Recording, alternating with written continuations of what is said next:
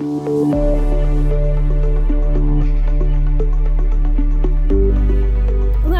and welcome to Boston Private Perspectives.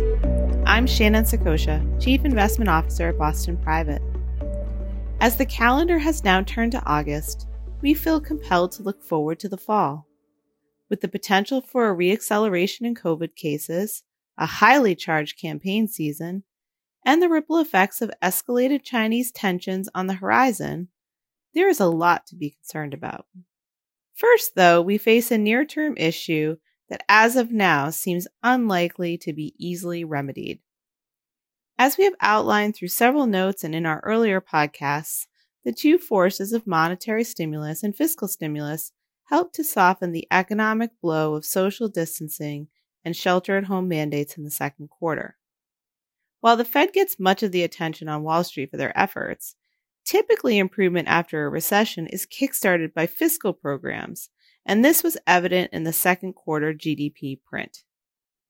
With the economy contracting by almost 33% and consumption down by almost 35%, the boost from federal spending, which rose by almost 18%, cannot be ignored. Much of this boost came from the implementation of the CARES Act, which provided cash payments to households and offered expanded unemployment benefits. In addition, the Payroll Protection Program created a mechanism for companies to avoid layoffs, even if their revenues were severely impacted. And with many of these loans likely to be forgiven, allows companies to restart business quickly upon reopening without additional liabilities to grapple with. So if the CARES Act provided such an important boost, why is Congress stalled now on passing another aid package? Clearly, we are not at the end of the COVID road. In fact, new hotspots have emerged, particularly in the Southeast and Southwest, as reopening and rising temperatures have led to increased spread of the virus. Even some previous hotspots like California are once again experiencing rapidly increasing case counts, and reopening has been ratcheted back. Jobless claims are rising once again, inflation remains subdued, and anecdotal evidence of more businesses poised to shutter their doors are reported daily. There have also been improvements in sentiment indexes like the ISM, in non-farm payrolls, and the unemployment rate, and in the housing market. We are now at a crossroads, and the dialogue in Washington reflects that. On the left, if you will, are the Democrats.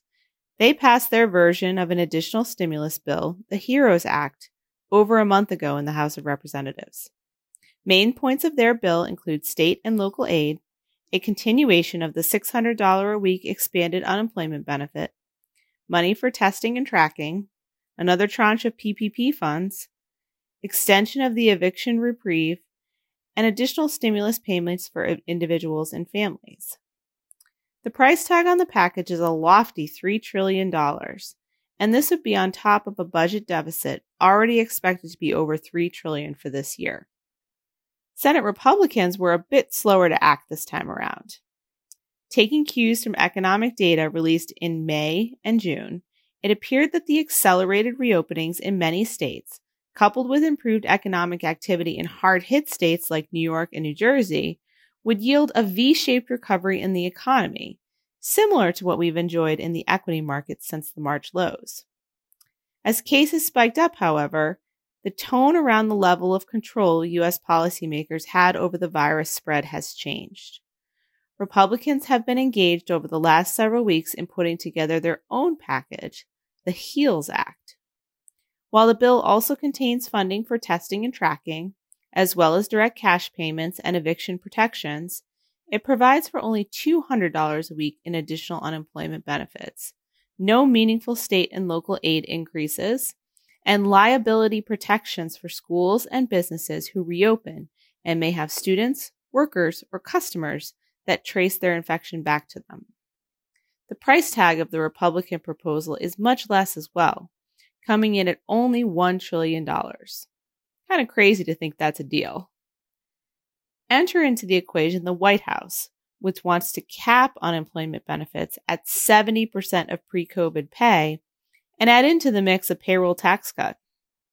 While the cap on unemployment benefits might appeal to Senate Republicans, The means to do so at the state level requires a level of coordination that will require months, if not years, of work to achieve.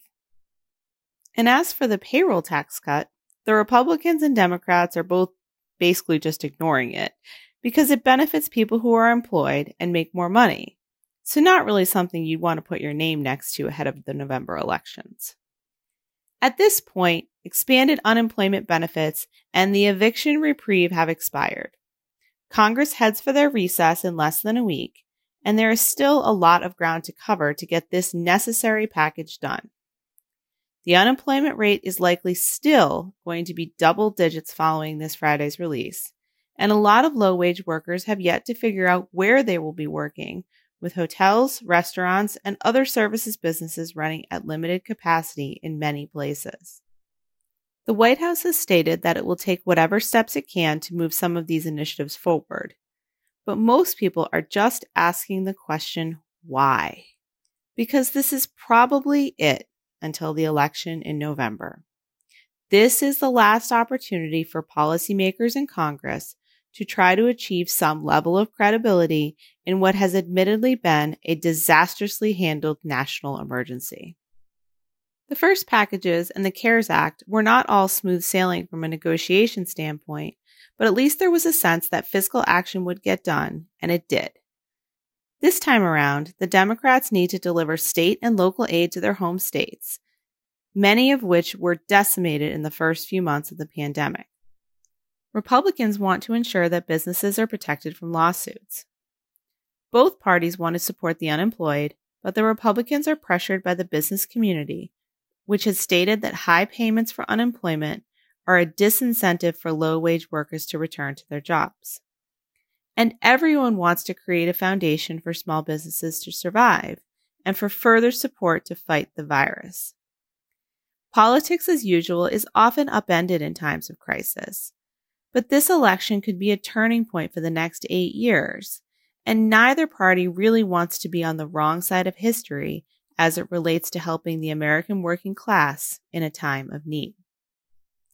What the long-term repercussions of this massive fiscal stimulus will be are hard to assess now, but in the near term, the money that has been injected into the economy has no doubt helped.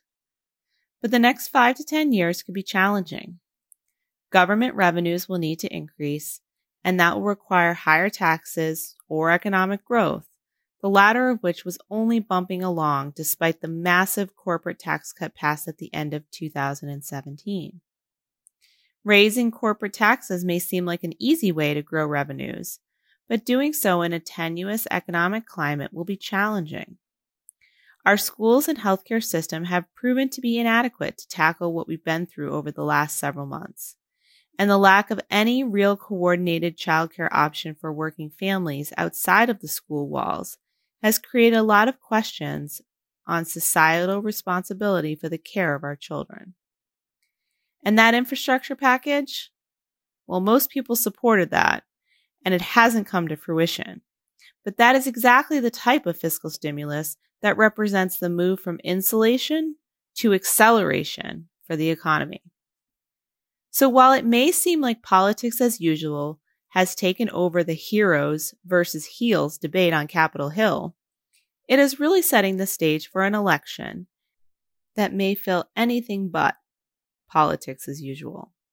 While we will have much more to say on this topic after the conventions, with earnings season ending and economic data potentially stagnating, Washington is quickly moving to the front burner of a very hot stove, and the markets might not quite be ready for it.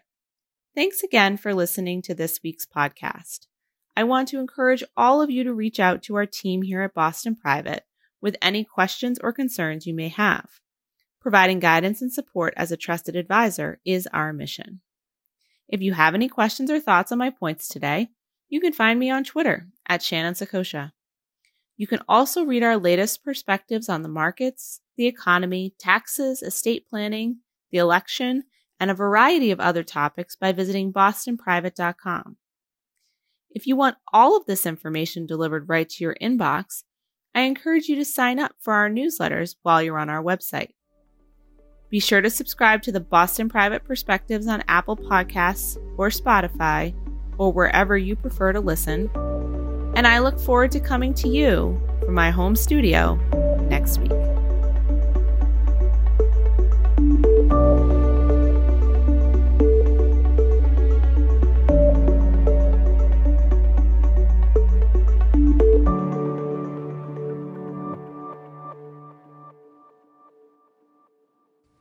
This podcast is solely for informational purposes and is not a solicitation or an offer to buy any security or instrument, or to participate in any trading strategy. The opinions expressed and information contained in this podcast are given in good faith, may be subject to change without notice, and are as of the date issued.